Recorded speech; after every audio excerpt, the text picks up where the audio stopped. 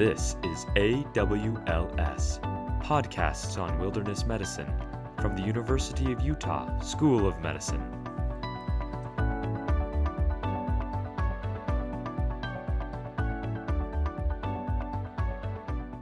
Hi, this is Alex Sharmos with the AWLS podcast. Today we're going to be talking about frostbite. First described by one of Napoleon's military surgeons in the early 1800s, Baron Larey. He noticed that soldiers were coming back with frozen body parts and rewarming them, going back out into the field and coming back to rewarm again, and this resulted in higher rates of gangrene. He wasn't able to do too much about this, but he did modernize several amputation techniques. Fortunately for you and I, we've come a long way since then and have other methods to deal with frostbite, although amputation does remain a mainstay of treatment. So fast forward to 1962, frostbite was further classified and described by a mountaineer from Massachusetts named Brad Washburn. His findings were published in the New England Journal of Medicine, and we still go by this classification system and definition. So like many things in medicine, frostbite is a spectrum. It ranges from frost nip to superficial frostbite, which is then classified as first degree or second degree, and then deep frostbite, which is also first degree and second degree. Frostbite is prolonged cold exposure of a body part that results in tissue freezing. It typically affects the fingers, toes, nose, cheeks, chin, ears, and unfortunately, man parts. Many of you have probably had frostnip, which is essentially just numbness and pallor with a little bit of vasoconstriction of the appendage. And after rewarming, your skin will appear normal afterwards. You shouldn't suffer any further sequelae. Superficial frostbite will have pale and yellow appearing skin, typically will be numb. You might see a little bit of erythema and a little bit of swelling. And after rewarming, you'll see that the skin is still a little bit swollen and red. The difference between superficial first degree and second degree is you will develop some clear to milky blisters after rewarming, and that's kind of the main differentiator there. As we move into deep frostbite, it's just further on the spectrum. You'll have more pallor, more numbness. After rewarming, you'll notice that instead of the clear milky blisters, you'll have hemorrhagic blood-filled blisters, and that's typically not a good sign. As you get into the more severe second degree frostbite, you'll have some cyanosis and cap refill will be very delayed. And after rewarming, you might not see those blisters, although you will have very swollen and red appendages. And so just to touch a little bit on the pathophysiology here and why this happens, when your body's cold, you'll shunt blood to the core, and that's to protect vital organs at the expense of your fingers, toes, nose, etc. When you shunt blood, you're decreasing the peripheral circulation, and that causes endothelial damage, which will cause a little bit of a plasma leak. That extracellular fluid then freezes, which causes little ice crystals to form, ultimately resulting in cell lysis, which, as you can imagine, causes a pretty big inflammatory response.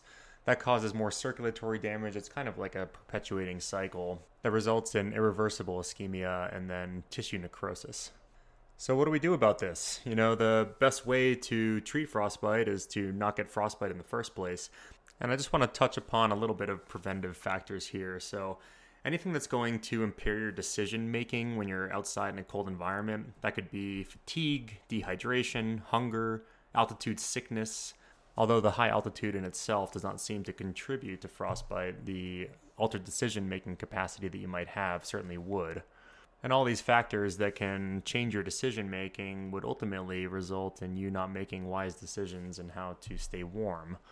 So I guess the take-home point here is that if your body is cold, your fingers are much colder. So just a quick point on layering. You want a moisture-wicking base layer like polypropylene, followed by a down or a fleece insulating layer. And then you want something to protect yourself from the wind and cold. That's going to be nylon or Gore-Tex. And you obviously want to protect your face. You want to avoid tight-fitting clothes, tight boots, and especially rings. And this is very true at altitude where your arms and legs will swell. And just to emphasize what the wind chill can do, so for example, at 0 degrees Fahrenheit, an exposed body part can take about 2 hours to reach frostbite conditions. If you add 15 miles an hour of wind, that's a relative wind chill of negative 19. That brings your time down to about 33 minutes. If you're in a very windy environment like a storm, With 55 mile an hour winds, you're looking at a negative 32 degree wind chill factor, and that takes only 11 minutes for an exposed body part to become frostbitten. So this is certainly worth keeping in mind in terms of protection from the elements.